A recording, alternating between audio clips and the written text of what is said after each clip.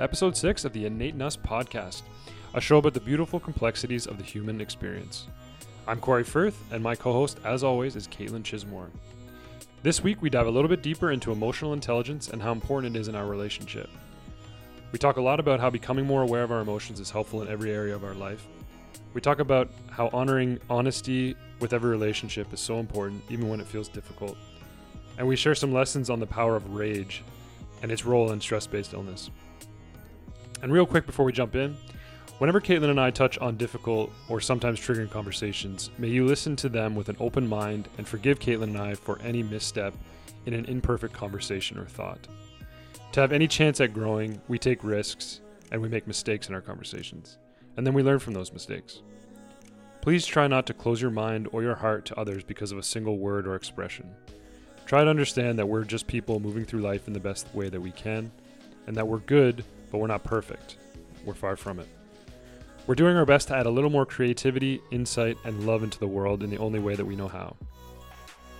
If you enjoyed this episode, feel free to subscribe on your favorite streaming platform and reach out and let us know what you thought. As always, thank you for listening.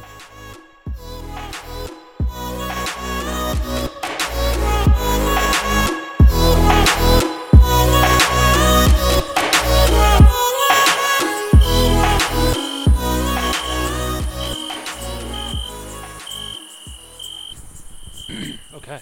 Can we recap? Yeah, can you take us back around? I'll try. Okay.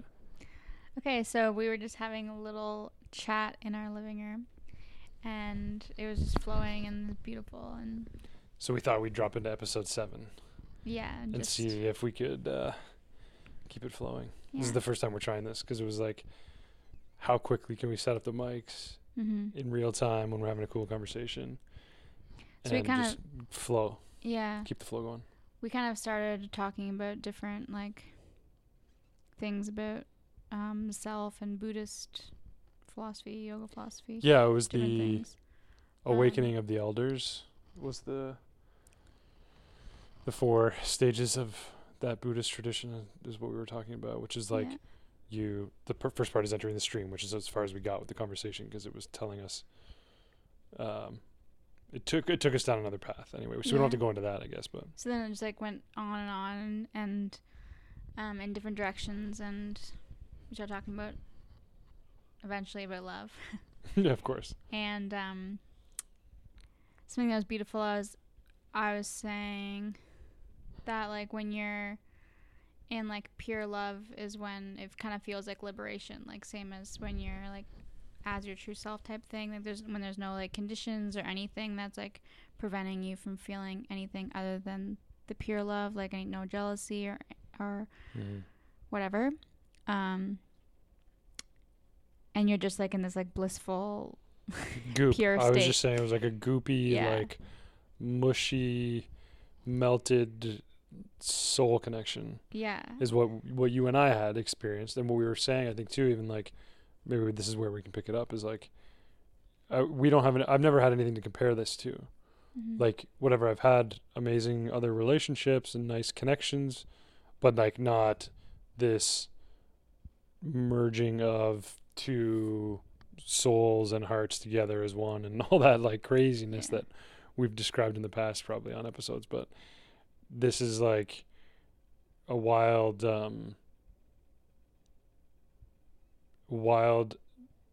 feeling. And that what you described is liberty,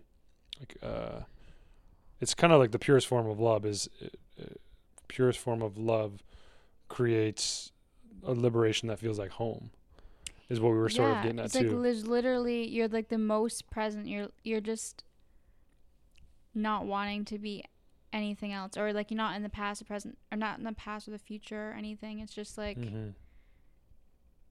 it's just it's almost the purest love, almost what you would expect for a baby kind of thing, except it's different. It's just anyway, it's transformative. Well, we were kind of referring it to Pearl, or we were going back to Pearl, and the love that a dog has is unconditional, no filter, pure love all the time. There's never any unless you're hurting it, it's not hurting. It's all love all the time. And we have that even in the moments when things get a little sticky or tricky in terms of like, stress Scenarios, or other. It's always external stuff that we end up coming back around to. But like, if I'm upset about something or whatever, and I kind of snap back at you on something or whatever, unintentionally just reacting to something out of my field of awareness or whatever, we still come back around to it, but that still happens. And that's what we were kind of saying too, is like, love takes work. The liberating love takes probably, in my experience, because I had like said I love you before to other people, but like, sorry in advance if any of you are listening that I've said this to before. I didn't mean it. Oh my god. Well, oh my gosh, that's okay. harsh. Well, I didn't know that I didn't mean it though. So let me start with that. But this is an important thing to talk about because Except for your family. No, I don't mean that. I just mean in relationships. We're only talking about Romantic relationships. love, Sorry, family, love you. Still love you. Always loved you. But in relationships, even those people, like, I love them at my capacity of love back then. I guess it's just the capacity's grown. because they're changing. And I think what we were talking about too before was like the love was met with this, what did you call it? Attractiveness? Lust. You said lust. Yeah. You said there was a lust in the beginning that was different than yeah. a past version of lust. And then it has evolved from there. Like, it wasn't lust in the traditional sense. I'll let you take it from there. So something that was really profound, I thought that you said, and made me feel like good and everything, but that's a whole other thing. But you said that liberation feeling of love, that you feel that we have that more now than ever. Right. Which is incredible, because usually people think that, like, oh, your honeymoon phase or whatever they call it at the beginning of your relationship is like the pinnacle of love, and then it dwindles. But it actually gets like deeper, and you love that person for all these things about them that you learn about them that's so like unique and special and like adorable. Annoying and irritating. Even if it's it's ridiculous, and like you laugh about things like the fact that you use too many utensils when you cook. Yeah, that's Corey's beef with me. It's like his only. It's a kind of a joke, but anyways. It's my only beef. It's my only gripe with you. Yeah. But I love it still. Like, I've never actually gotten mad at you about it. We just we joke about it. I think you do, but we still laugh. Yeah, maybe I'm just trying to pretend like we don't, but yeah. But then the funny thing is, like, I was also saying that, like, the thing is, I think that our love is stronger, not only for all the more reasons that I know about you and love you and all that kind of stuff, but I think it's also because we know each other on such a deep level, and because at the beginning of our relationship, who we were had a lot more emotional and psychological baggage, and so we were still kind of struggling. Well, we still are always, I guess, like, processing different stuff. But so it's like almost like we couldn't like fully love each other. For one thing, we didn't fully know each other, because I think that, like, the more you know somebody, the deeper you respect and the more interesting they become and all that sort of stuff. But and I was like fascinated by you when we first started dating, and still I am every day. But can I stop you there? Because I think that this is gonna be an interesting long story and conversation probably. But what I was thinking while you were talking there before, and it just came, and I had to just cut you off probably, is that I would think that I was anyway just beginning to love myself when we met. And that was the only reason why I was able to actually, like, probably meet you, process what that meant to meet you in that way that we met. And then like accept it. Like remove any resistance around past experience and future concepts of what love means and whatever, and just like let go. It's because I was like unraveling what loving myself meant, which was pretty cool. Yeah. And I was like really diving into that when we first started dating too. And then I think the part of what has been liberating is we've just like coached each other through that process of loving ourselves more. And the more that we coach each other, not coaching is not the right word. We always use these, like, we have these analogies, right? We had like that, I don't know if we've talked about this before, but the like boxing coach who's in the corner who like will cheer you on, and then you have that like person on the side of the road during a marathon who gives you that glass of water. You have like a spotter at the gym who like will get that weight for you when it's too heavy. Like we've done that for each other. A mirror for each other. We're always like can balance out the other person, but not in like a bad way. It's like we're just meeting that person where they are. Yeah, and I have such a, I don't like the way that sounds. Like we're just meeting people where they are. It doesn't make any sense. Sorry, it makes sense, but it's like just a kind of cop out. Yeah. It's kind of a cop out. And I know you're not saying that in this, I know the way you were saying it in this scenario was different, but that's so commonly used now. And I'm like, every time I hear it, I kind of cringe a little bit because I don't feel like that's enough. I feel like you saying you're just meeting people where you are is actually maybe just you feeling like you're above them in some ways. Some people, when they say it, I don't mean everybody, but sometimes when I hear that, and I know that's not what you were saying in this scenario, but when I hear it, I think I just had to say it out loud because I don't think I've ever told you that it kind of irritates me when I hear that. But you weren't saying it like we were meeting each other where we are. It was like we were holding each other where we were. We were like supporting each other where we were, and we were fucking things up for each other too. In some ways, right? Like I'll admit that I was sometimes. We're like, which we were just talking about earlier, and we've talked about a lot, especially with the baby coming, is that like the male energy in a relationship is kind of always Mr. Fix-It, kind of always that yang to the yin of the like directional, like I think we talked about this last time. We've talked about this before, but in that instance of you growing spiritually and me growing spiritually, like you're really good at just letting go and letting me have my thing. And then like poking at things and asking good questions. And I think I am too, but sometimes it gets away from me and I'm like, why don't you do this? Like, you know how to do that. And like, well, I think we're, something that I really, I'm grateful about in this relationship actually is that, and you always help me with this actually, but about, how sometimes there's points where we come up against each other that we're not understanding each other. Yeah. It doesn't happen very often, but in the sense of that, like male, female energy thing, where I'm learning I have to like communicate more in certain areas. Like certain ways that I'm thinking, I try to communicate, but sometimes the way that I'm explaining it makes you feel something else, right? Like, because the other person is always like has a certain perception, and something that you could say in a certain way will trigger that person unintentionally. But then if you have to like fully communicate, I think that's where it gets dicey with relationships, where like obviously if you need space, it's good sometimes to walk away, but sometimes if you don't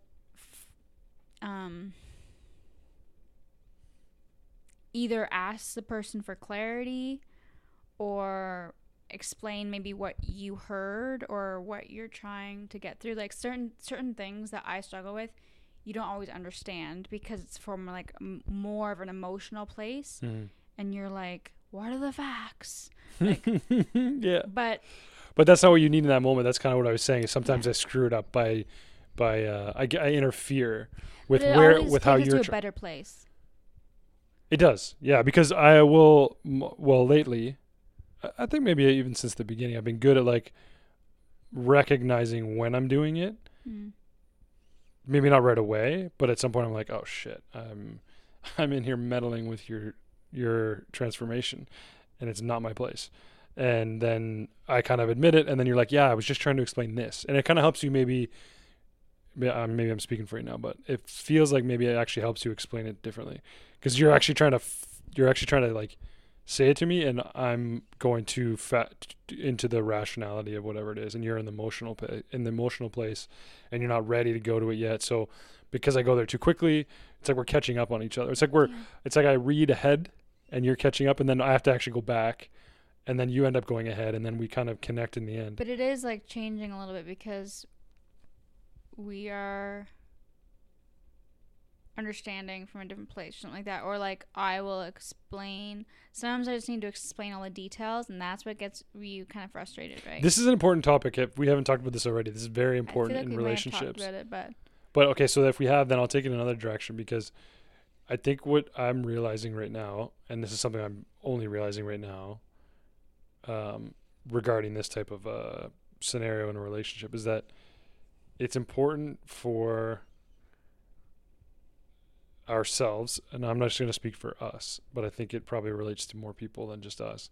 It's important for each individual in the relationship to be doing their own individual work, so that when those types of scenarios come up, you're able to kind of be aware of like where you're screwing up, or like where you're bringing the where you're part of the miscommunication has happened or has gone wrong. Because I can picture all kinds of moments with you.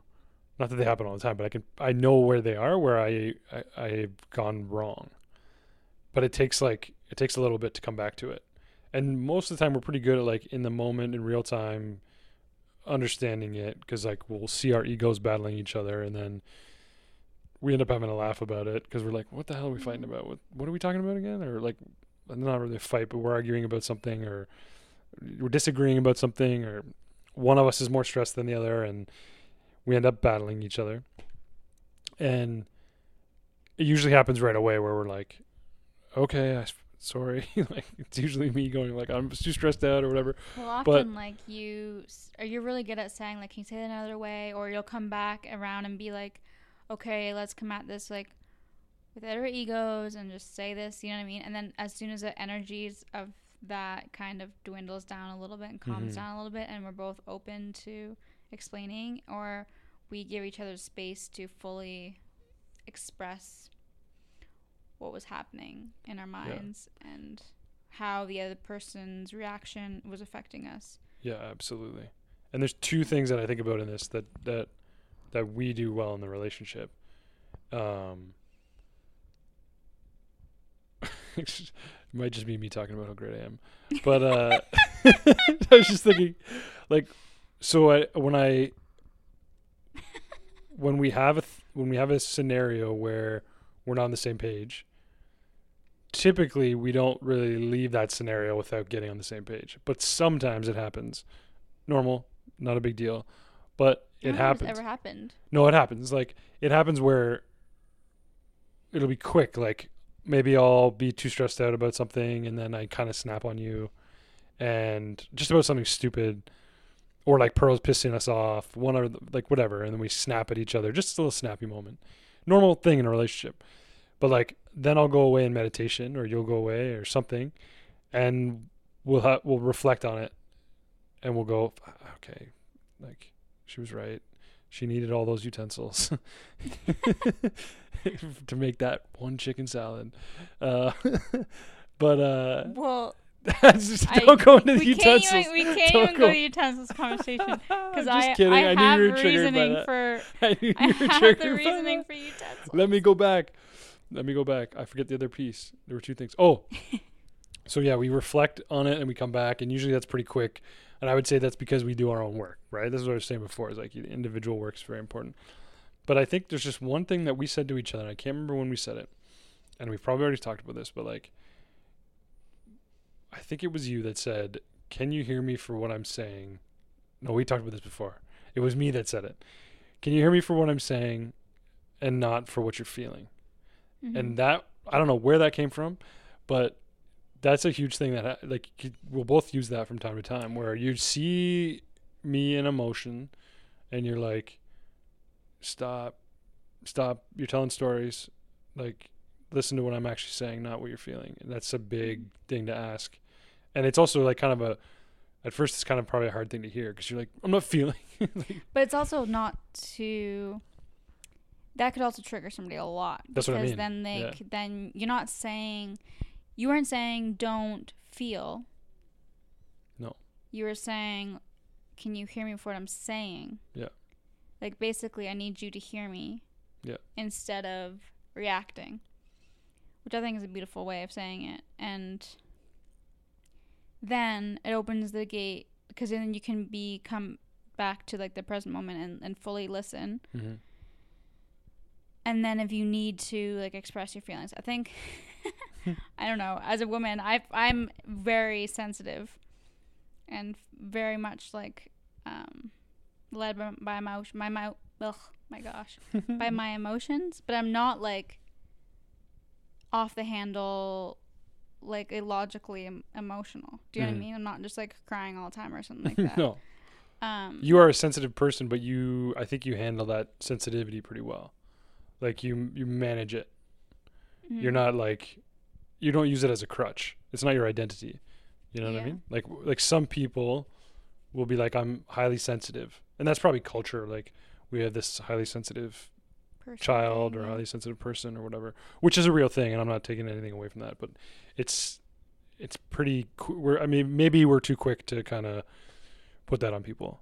And maybe that's my ignorance too. I'm not trying to pretend like I know everything about that scenario, but you are highly sensitive, but you manage it in a way that I think is, I don't know what the word is. I respect it. Like, I think it's very, you handle it very well. Thank you. I actually try to look at it like a gift now.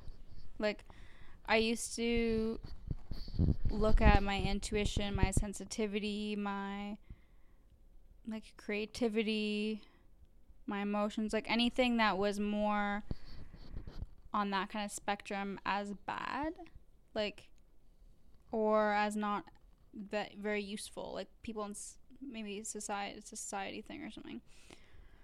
And I guess because it would, like, it impacts your life because you're so tuned into, like, subtleties, I guess. Mm-hmm. Well, sorry, go ahead. But, and also, like, more of an introvert, like, all those things. Very, like, more cerebral, kind of, like, introspective. Mm-hmm.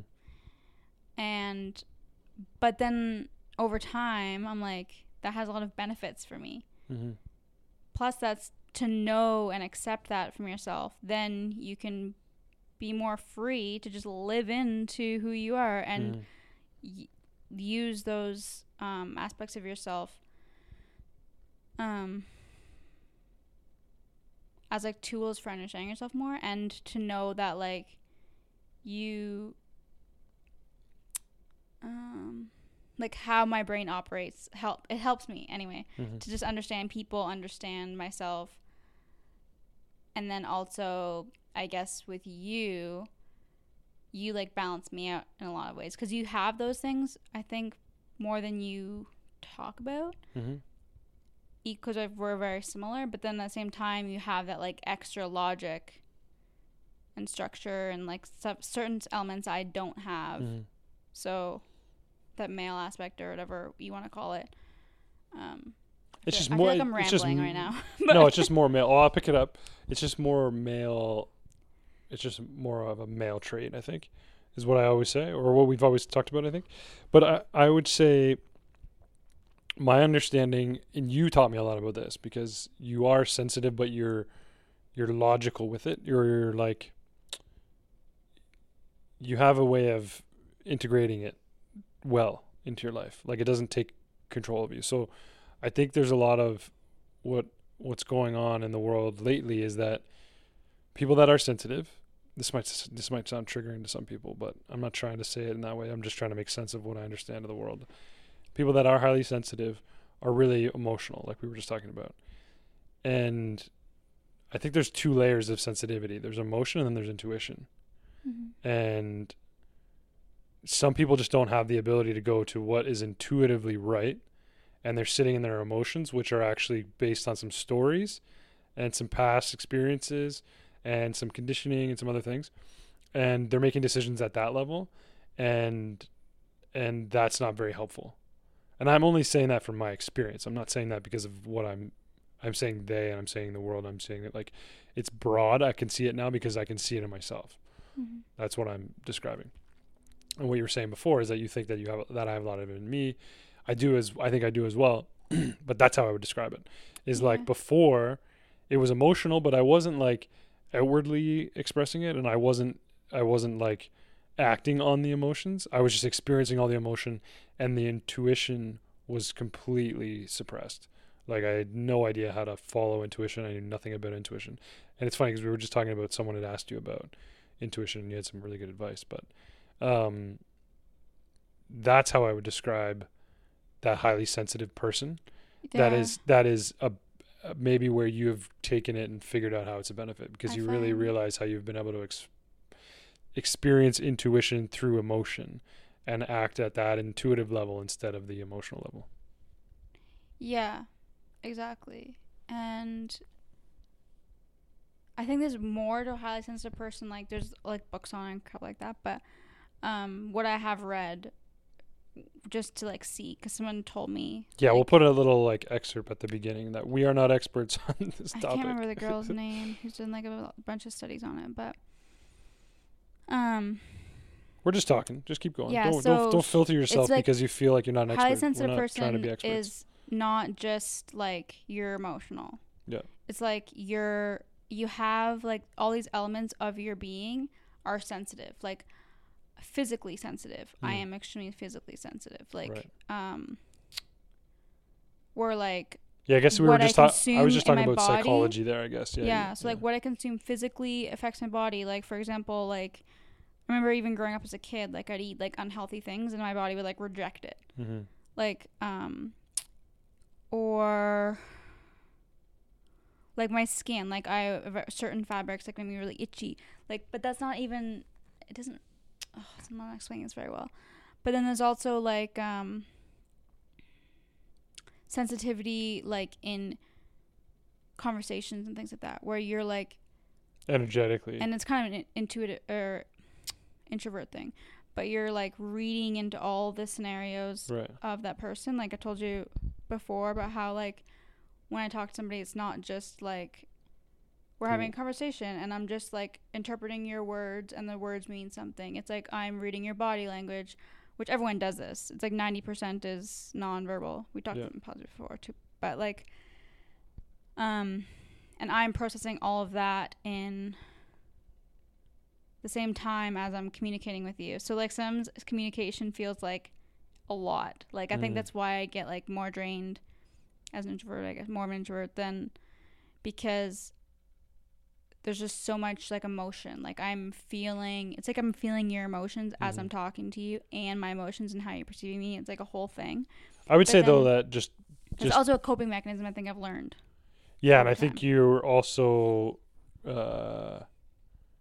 you're pretty sometimes you're stuck in the way you describe that, because I would say you've gotten way better in handling that, because it was more like my understanding of it since being with you is like you were only able to really go deep in conversation with kind of one-on-one with people. It was like much easier when you were in a smaller group, but when the group started to get too big, you're kind of taking in everybody's energy and emotions and like potentially perceptions, your understanding of their perceptions. But I would say that that's changed dramatically for you. I would say it's way different.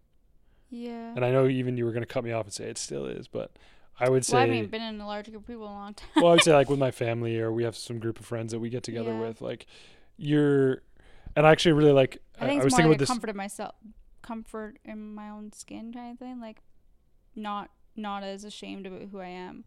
That's what I'm trying to work on. Like just being happy with myself. 'Cause part of that was also like insecure to myself because Mm-hmm. I'm also not one to just like talk Mm-hmm. but whatever, just to talk. And I lost my train of thought. I was just gonna say, this is why I love that we're putting this podcast out. I was thinking about it today. I was like, I think because we were talking about what our intentions were right now that we're starting to put it out, and people have so awesomely responded to it. Like, just people I didn't even know, like, were still connected to me, have reached out and said like really nice things. But the intention was just like put it out with no expectation really, and just hopefully people connect to it. But I think another part of it for me is like, this is going to be a mechanism for people to be able to see who you really are, because sometimes in those big group scenarios, and more specifically like with my family or my friends, maybe not with my family because you're really close to my family, but with my friends, maybe they don't get to see like the true version of you because there's a lot. I'm always like, when I'm around a group of people that I know more than you know, I'm just like buzzing around and like talking with everybody, and like they don't get to see, people try, but it's like I'm maybe a little overwhelming sometimes because like I just like to really get in with everybody and like get into conversation and like go there, and like I can go too far, not go too far, but I can not control the conversation, but I like to be like involved. And I like that you do that. Yeah. But I'm really pumped about putting these out because this is like unfiltered you, and not a lot of people get to see that fully, which is too bad today, but gonna be amazing like episode 50 when people are like, oh my god, Caitlin's the best. Oh my god, you're so sweet. You're so funny. I think I also have maybe like just a very strong protection thing of myself, or like a filter, more of a filter, maybe. What is it? Well, it's probably a lot of things. It's probably there's like residual self-consciousness and Shrapnel. Yeah, shrapnel of like different relationships in my life that caused me probably to develop like certain trust issues. Oh. Just like that, like friends and go on relationships and things. Well, I think I've talked about this before. I'm always wondering if we talked about this before. I don't think we have. But I don't think you want to, so you don't have to if you don't want to. Yeah, but it's really uncomfortable. I wanna poke a little bit, but you don't have to. My body, it feels like I'm supposed to say it, but I can't fully get it out. Okay, but basically, like, I think it's so beautiful about you is that you're like very open, and we were just talking earlier about how like you learn something that's transformed your life and you want to share it immediately with other people, which is beautiful. And I think that you want to get like that feedback and have that great conversation with people because you just like to like have different perspectives, I think. Or yeah. And I think I like will have a deeper, but longer period of like processing and integration. I think I do take a long time to process things more than you do, I think. Well, this is what we were talking about tonight, what I was just reading about in that book, After the Ecstasy, the Laundry by Jack Kornfield. It talks about this Theravada principles of the elders, I think. It's something about the elders. And the first part is like going into the stream, and you go into the stream, and that's where on a piece of enlightenment happens, or a connection to source, or spiritual transformation or awareness happens. And then you go into the returning, which is where you have to go take that little nugget of beautiful bliss and awareness and understanding of something new and then apply it to your actual life. And I like to just come back and tell people about it and try to show people that mechanism for how I got there. And you're more like you kind of sit with it and like integrate it better. And in my past, this is very recent that I'm understanding that I actually don't do that very well. Now I'm trying to sit with it and see how it integrates in. But I think that I'm not trying to build a book about it or a business about it or some TED talk about it. But I do think that you integrate it in a really powerful way. It's just different than I do. Like, you categorize it. You actually, like, always, when there's a problem or something, and then you figure it out, you always figure out how to, like, move it into action and make it different the next time in your life. Which is, I've never seen anyone else do that in the way that you do it. Like, you literally change it every time. But, what do you mean? Like, if something comes up the next time that we talk about it, like, I don't know, something happens, and then we talk about it, and then the next time, say it comes up again or something, you actually deal with it differently. Like, you remember things, even though I think that you're afraid of forgetting, which is kind of ironic and hilarious, but you do remember it really well, and you just apply it, and you're just so intentional that way. It's beautiful. But is that self-awareness? That feels like self-awareness. Another thing is, like, yeah, it is self-awareness. It's amazing. But I think the other thing about that whole, like, processing thing and about information and everything is that, like, I'm taking it and, like, learning. I just take a long time to, like, fully digest what it did for me or whatever. And, like, sometimes I do feel, like, massively inspired to share with other people. Like, for example, like, yoga teaching and stuff like that. Right. And I am passionate about that, and I did think it changed my life. But at the same time, I also thought that, like, there is so much I don't know about yoga. Yoga is, like, a huge field, and, like, all the philosophy and all the... So many lineages. Oh, my God. Yeah, it's insane. But, like...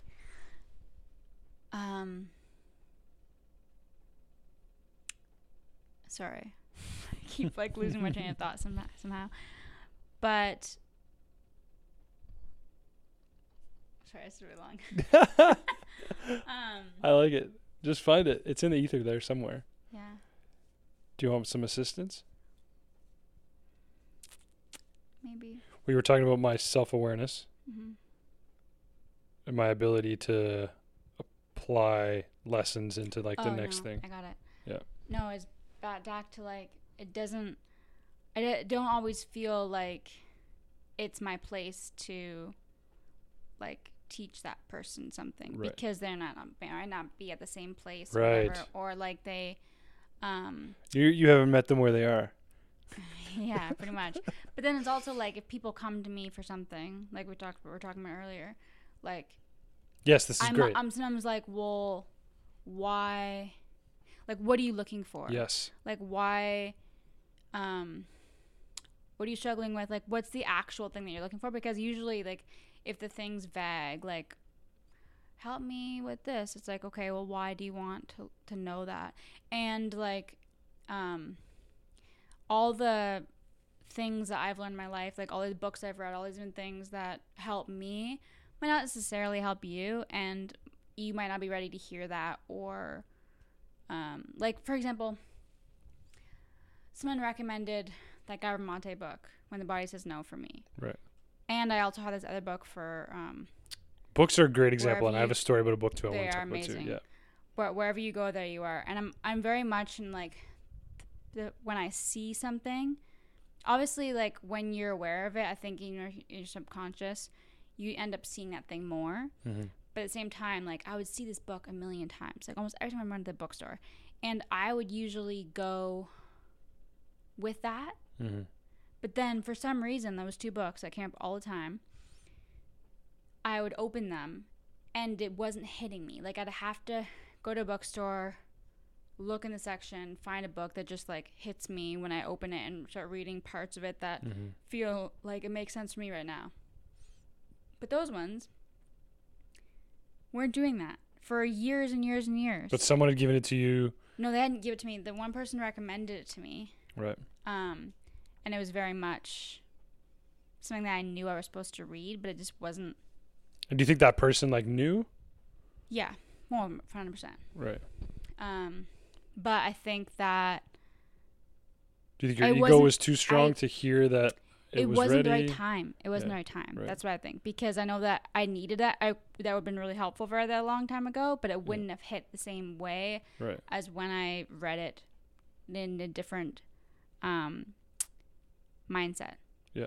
Right? You have to, And break sometimes there's through. another book that's based on the same topic that just hits you in a different way. Exactly. At the time. And someone will be like, and oh, then- that kind of sounds like this book. And then you read that other book and it does like, it's just not the same. Exactly. Yeah. So many times. And like, even What if is that though? 'Cause even if I read a book like a long time ago that had a huge impact on me and then came back to it, it wouldn't hit me the same way necessarily. Mm-hmm. What is that though? Because you were referring that back to, you were kind of referencing that in relation to someone asking you for advice. Mm. And this happens in any scenario. We're not talking about it as us as people that have things to advise people on, but it just happens in life where people talk to you about a topic or they bring something up and you feel like you have something of value to offer them, or they come and ask for it. And you there's probably a more elegant way to describe what I'm trying to describe, but it's like you have advice but you don't want to give it to them. Like you can't just give someone the answer to whatever they're struggling with, but like you try to find ways to get them to the place where this thing might help them without like being like, oh, you have to try yoga or you have to read Gabor Mate. Well, it's funny because sometimes I have recommended books to people before, And it hits right. when we were in conversation for a long time, and it was just reminding me of that. Mm-hmm. Do you know what I mean? Mm-hmm. That was like, wow, you should read this book. But then half the time they probably don't read the book. There are other beautiful times where people bring up something like, we're just keeping on books, but someone brings up a book and you read it, or someone reads it and they come back to you and like this happened the other day. Someone posted about a book that I'd recommended to them. I don't even remember doing it. And it had an impact on them. And I was like, oh, that's crazy. But then I was thinking about another person who brought up a book around me and I heard them talking about it and I wasn't quite in the conversation, but I read the book and it had like a huge impact on me. Yeah, and that little nugget stuck out. Yeah, that remember that book. I'm excited to tell her about it because she probably won't even remember she wouldn't even know that I had read the book because I don't even think she knew I was in the or like listening to her talk. But books are interesting, and knowledge, I guess, is what we're getting at, right? Because it's just like insight, wisdom and guidance. So my stepdad, you know the story already, but I'll say it already, or I'll say it again because she might not even know the whole story. So anyway, my stepdad and we had a bit of a rocky start to the relationship, and he at some point, like I don't know, maybe a couple years into our relationship and then his relationship with my mom, he gave me the book Psycho-Cybernetics. Mm-hmm. And it was in like a basket of a gift with something else for my birthday kind of thing.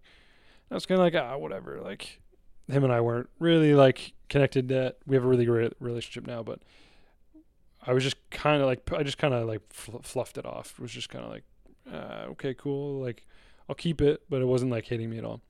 And then one day I was vacuuming by the bookshelf. And back at this point, I didn't have that many books. Like I wasn't really reading all that much back then. I was interested in other things, but I was like vacuuming by the bookshelf and I was for some reason sitting on the floor because I was like reaching under it or like reaching under something else. And I like hit the bookshelf and it fell in my lap. And then I stopped. I don't know what happened, but I stopped vacuuming right there. I put the vacuum down and it's not a very big book. And I went and I sat down on the couch and I read like half the book in like that night. And that was like an initiation of a journey for you. Huge. It was probably the like starting point to my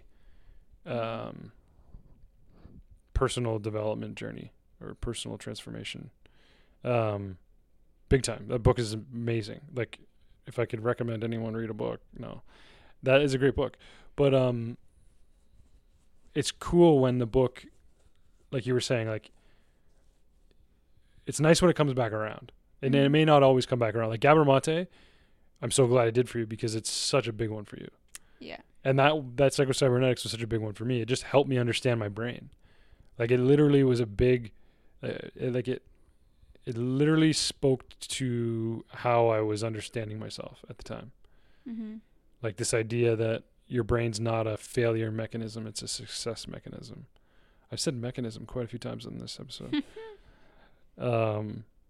But once I read that, I was kind of like, oh, not everything has to suck. Like, not everything has to be bad. Wait a second. And I know that sounds like, And that you have the power to I know that sounds change your mind, right? like not revolutionary change at your all. experience. But yeah, it was huge for me back then because I was in my like mid 20s or early to mid 20s, just like not sure what I was up to. And now I'm still not sure what I'm up to, but at least I'm not stressing about it. Because it's like, when back then I was like, once everything's in place, I'll be calm and happy and peaceful. But now it's like when something happens, I'll be better. Yeah, Instead exactly. of just when I'm happy, things will be better. Yeah, exactly. And then it was like, no, you can just be happy, and then all those other things will happen. Yeah. And now I'm in that place of like, and you're attracting everything. Yeah, and it's like a magnet. It's crazy, but we got lost there. I feel like we're still on track. No, I took it away from what we were talking about before with the advice thing. I think it's an important thing, and actually we can even tie it back into relationships, because in relationships, goes back to the thing that I'm always sort of battling, is like giving advice to you on how to fix your thing that you're struggling with. I still when like think sometimes you're not even trying to fix it. I value your opinion always, though, and I think that you know me more than like the majority of people, if not all the people. Mm-hmm. And I know that what you are saying is important to me, like, and probably what I need to hear, even if my ego doesn't want to hear it. But I think it's more like sometimes I just need to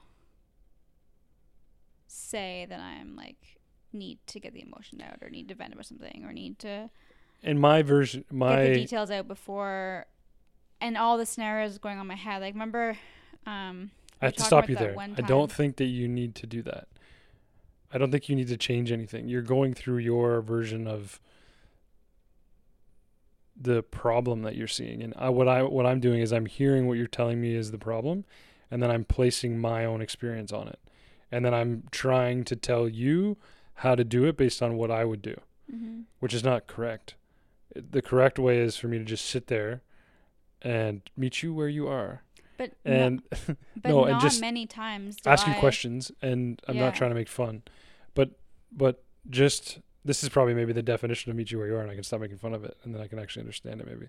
But it's to actually just ask you questions and sit with you, and not try to impose my will on the scenario. Yeah.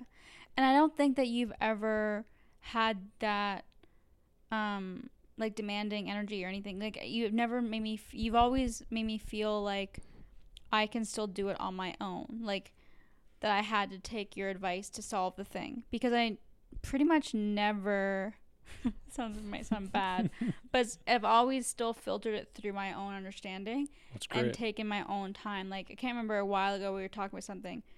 I remember, I don't really want to talk about this scenario because people probably listening, but remember like the specific thing about how, like, I guess we don't have a filter. So it's about like family wanting to give us stuff for the baby room. Oh, okay, sure. And I was getting right, I know that worked up about, not worked up, but feeling a little bit overwhelmed because I felt like for me you were having a hard time communicating what you really wanted out of the conversation, and specifically what you're hoping for with what we're trying to do with that room. Yeah, so my thing was, I was wanting to have people that want to be involved if they want to be, especially like family, and especially people that want to make sex stuff for us, give us things. It's so nice. And I was having a hard time navigating how to set boundaries and be specific on what I envisioned, because and then another thing was, I kept trying to share with you, like, how I really need to drive home how like I needed you to express what you want, because I didn't want to make all the decisions because I'm the woman of what baby room is going to look like, and I didn't want to have like an Instagram nursery. Like, it didn't matter to me. There's just certain There were things you wanted out of like a there were vibe specifically for the psychology of Rosie. Like, you wanted to make sure that like you had a good psychology vibe. of it, and I wanted it to be like natural, simple, kind of boho, but more like nature, not too like childish or like cutesy, like something that would like last and be like simple and bohemian, beautiful. boho. Yeah, and bohemian. Well, that's good. If that's not a design thing, that's bohemian. No, it's like B-O. It's bohemian. I know, honey, but it's BOHOH. However you spell bohemian. Anyway. No, you add the extra O is what I'm saying. But the whole thing that I'm just saying it's like boho/bo. Oh my god. But the thing that I was struggling with was like how to not hurt people's feelings, but also still not get what I want, but be clear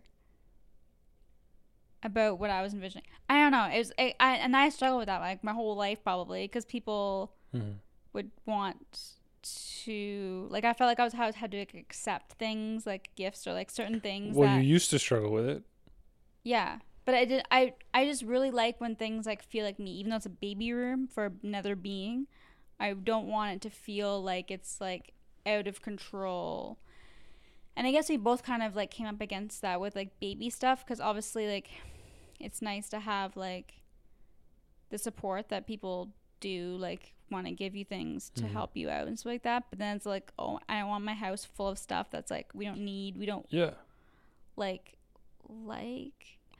which sounds bad. So it sounds I sound really bad. No, you don't. I know you're trying to navigate if someone is listening who has done something for us and not making them feel bad, but you're not saying that like, oh, everyone's giving us a ton of shit and oh my god, I can't even, it's all of it sucks, it's not even anything I wanted. What you're saying is like you have a certain thing you want to do, which is what you're saying is I'm sure when people listen to this that are parents, there are going to be moms that are be like, I felt exactly the same way. So don't feel like what you're saying. Don't feel like what you're saying is going to offend anybody. Because even the people that we've had to maybe we haven't really had that big of a deal. Like any of the times we've had it, it's been between you and I, and then we change it, and then everyone understands. Like, it's been great. But I think what you're describing is something very important, which is, and remove the baby thing from it, but you can use it as an example, is just communicating your boundaries. Because with a baby, there's so many things, right? Like your friends want to get involved, and they especially if your friends have already had kids, they have opinions about things and whatever. And again, thank you, friends, if you're listening. We appreciate it all. I'm not saying any of this is bad, but you have to like try to take it all in, and then also be able to do your own thing with it. And some of it's helpful, some of it's not, some of it's ugly, some of it's cute, some of it's what you want, some of it isn't. And where I would come back to it is like, it's communication, it's self-awareness, and it's boundaries. Like, and it's probably a little bit of letting go. Like for me, probably like maybe a little less control. I think you're letting. I think a version of, maybe correct me if I'm wrong, but I think a version of what you need to let go of, and this might be me mansplaining or man intervening, but is you're letting go of what people are going to think if you tell them the truth. Yeah, that's truth right there. Because that's what we dealt with that scenario that you're talking about. You were like, definitely something that I just deal with. It's like an internal thing. And the scenario was someone was asking you about something related to the room, and you were like, and I'm very specific. Yeah, you had a specific way you wanted to do it, and it just didn't kind of jive.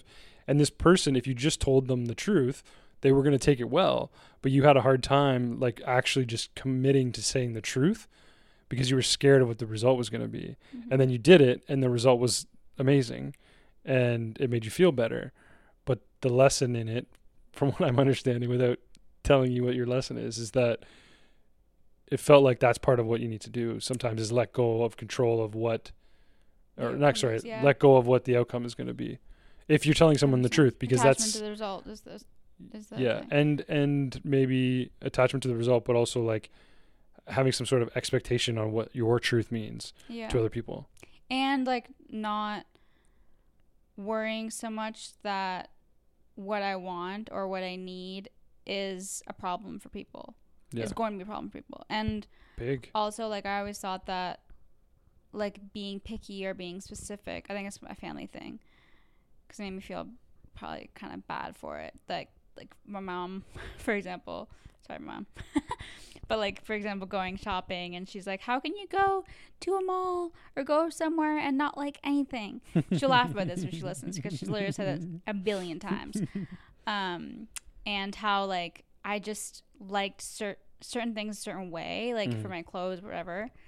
And I have tons of stuff still now, probably, that she would give me, or like whatever, that I feel like obligated to keep or wear, even though I didn't necessarily like it. And I think that's probably part of it. But then you're so like. But I'm not trying to sound like not appreciative either. Like No, and I didn't think you sounded like that. And I know what it's like. I've seen it in action. You're like, when you come home, you're like, oh, this just wasn't. Yeah. I think what you just said, I can say in a different way that would make everyone who's listening understand that you're very kind about it. Like, you come home and you're like, oh, this sweater just like isn't really my style, but like I don't want to make anyone feel bad. I'll just wear it. Like, you're just so. Well, you put everyone ahead of yourself sometimes, and that can be a fault. With a sweater or whatever, you're like, whatever, that doesn't matter. But when there are bigger things that you're dealing with, sometimes you still will put yourself, in the back seat, or put people's feelings ahead of my own. Yeah, and then it kind of keeps you from saying the truth you need to say in order to kind of set a boundary or get you to a place where you're kind of feeling like you're getting something that you need, whatever that is. And I don't think that's something I don't think that's something that has been easy for you to sort of overcome for whatever reason, but you have big time. And it takes those little moments, like just sending that text that says a little bit more truth than you normally would say, to kind of break it, so that next time your capacity for doing it gets a little bit bigger and bigger and bigger, and then eventually it just goes away. That's kind of like that's what I've realized about different things. Specifically for me, it's anger. It's experiencing anger and actually experiencing anger, not just calling it frustration and being like, oh, I'm just frustrated. It's like, no, I'm fucking angry. Yeah. And you I really have to struggled admit with that for a while, eh? Yeah, but that's where, back to the idea of like the stream and then the returning. I've gone into these deep spiritual experiences and seen anger and experienced anger in those moments, and where it comes from, who it's tied to, how it shows up. But when I get back into reality, and I'm now forced to integrate that lesson from that experience, I don't do it. Yeah, it's also like when you feel the emotions still and feel it in your body and all that kind of stuff, it's like it's different. You have to allow yourself, because then you're still that resistance in your body, that coping mechanism that you've learned and replayed a million times. And that's the behavior that you have to keep it shut down. Yeah, that's when you go back. When you enter the returning after you've come from the stream. I'll stop using that language, but you could get a little nugget of wisdom from a spiritual endeavor or some sort of like book you read, and you realize something. Then you have to apply it. Mm-hmm. And you get experience, and you get wisdom from that moment too, of like actually allowing yourself to feel it. Because there was a while where like you were like you didn't know how to like process the anger in the moment, because you never allowed yourself, and you never allowed in scenarios in your life to be angry. Yeah. So you were struggling with the outlet of it. And it was like, this is pretty recently. This was like something I uncovered through the little work we've done the insane work we've done, I think, through COVID. But someone introduced us to the documentary called All the Rage.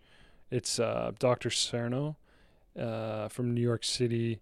He's a psychologist, and he works with cancer patients, but at a psychological level to help them understand their emotions that are tied to their cancer.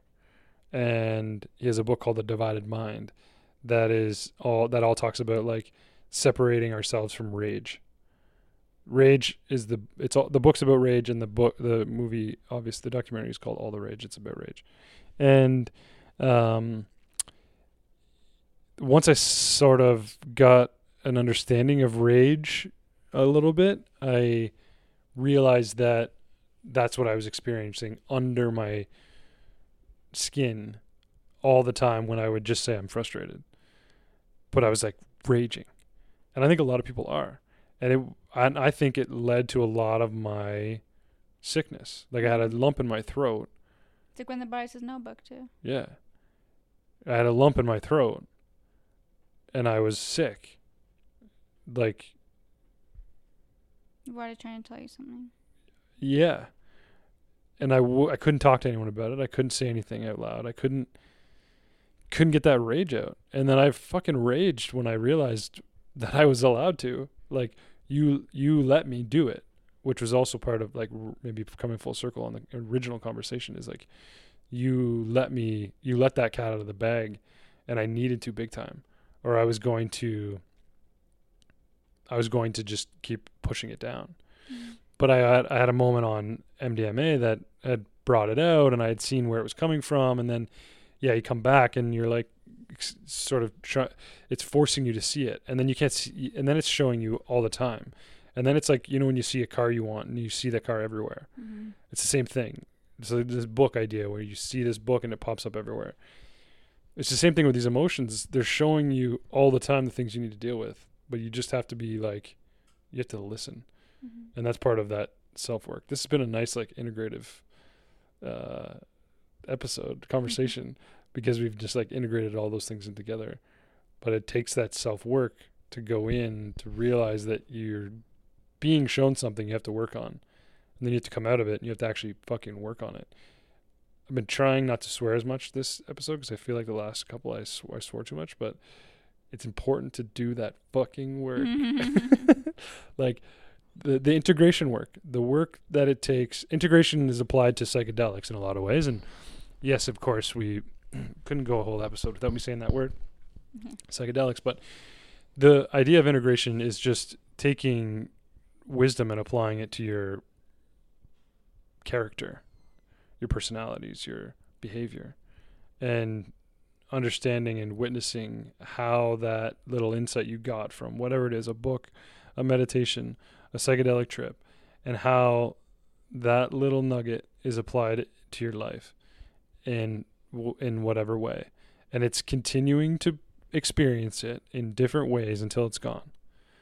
That's my understanding of the personal development journey, the spiritual transformation, whatever you want to call it, is when you understand something that's negative that you don't really want to sort of face, you have to keep facing it and keep responding to it differently every single time until it goes away.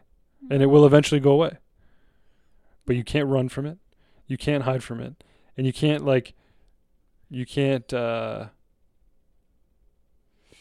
bypass it by telling other people about it as if you've already uncovered it or gone all the way through it until you actually have. Yeah, and it's like living in those moments, actually living them, instead of like wanting to shoot ahead and be like, oh, if I integrate this, or like you can kind of like trick yourself. You're thinking like, oh, if I do this, then eventually I'll be happy. Eventually I'll be free.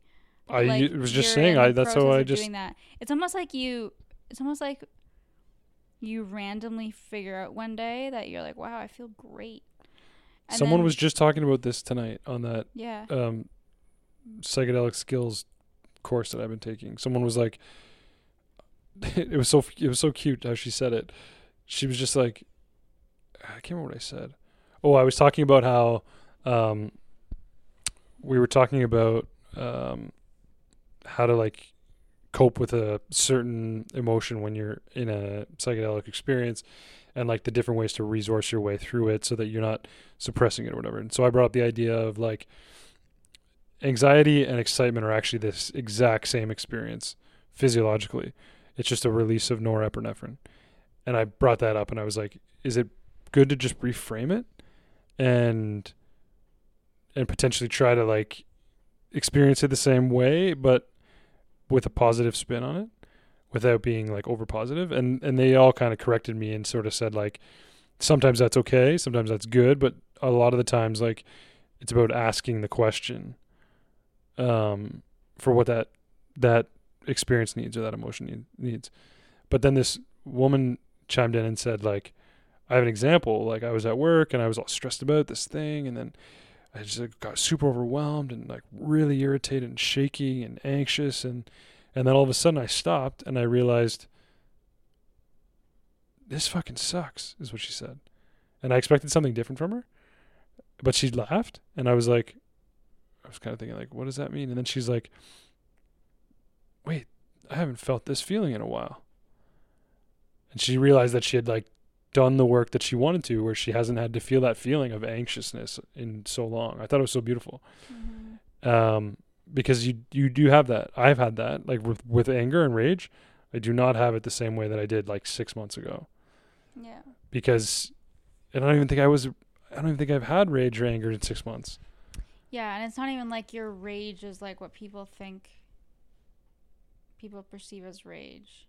People think of rage as like complete, almost like a psychotic break, out of control, destruction, right? Well, that's what, unfortunately, it feels like that's what society has made that word out to be. It has a bit of a negative connotation to it. Why people don't want it. Well, it's not a positive thing, but for me, it has been. It's been incredibly positive to just like go through rage. Mm-hmm. I can't remember what happened. Remember at our old place, I was just sitting on the countertop and it was like balling up inside of me, and I couldn't not express it. Like it was just like a dragon, just like fucking fire out my mouth. I could not get out of it. And like, that's what I think I needed for so long. And I would like replace it with things. This is, I think, what, if there's anything to learn from this, I would say it's that I was trying to, it's a perfect example of what I was saying with that woman, is I was like reframing these scenarios. Like you can reframe anxiety and excitement and it actually kind of works at a physiological level, but at a psychological level, it doesn't. Like on a chemical level, yes, you can switch it. But at the psychological level, you can't get away from it. And they're kind of in different frame. Like we mentioned before, like anxiety is like in the past or in fear of the future. And excitement is more in the moment. Yeah. Seeming like, or it's a kind of anticipatory. I guess it can also be future. Mm-hmm.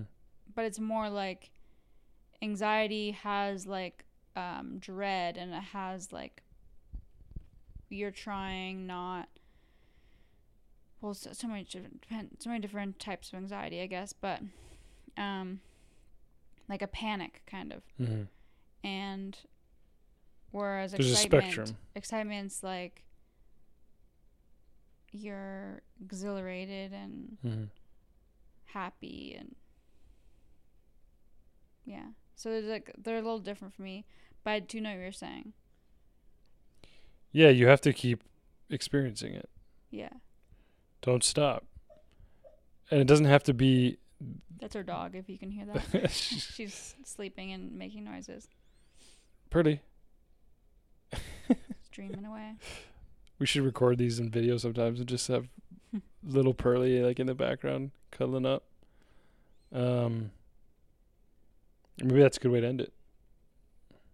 Feel all your feelings, guys. Yeah. Go through them all. In your body and in your... And hopefully you find someone that'll like just be there with you and let you do it instead of mansplaining all over you. And allow it and support it so beautifully like you do all the time. I love you, honey. I love you too, sweetheart. Bye.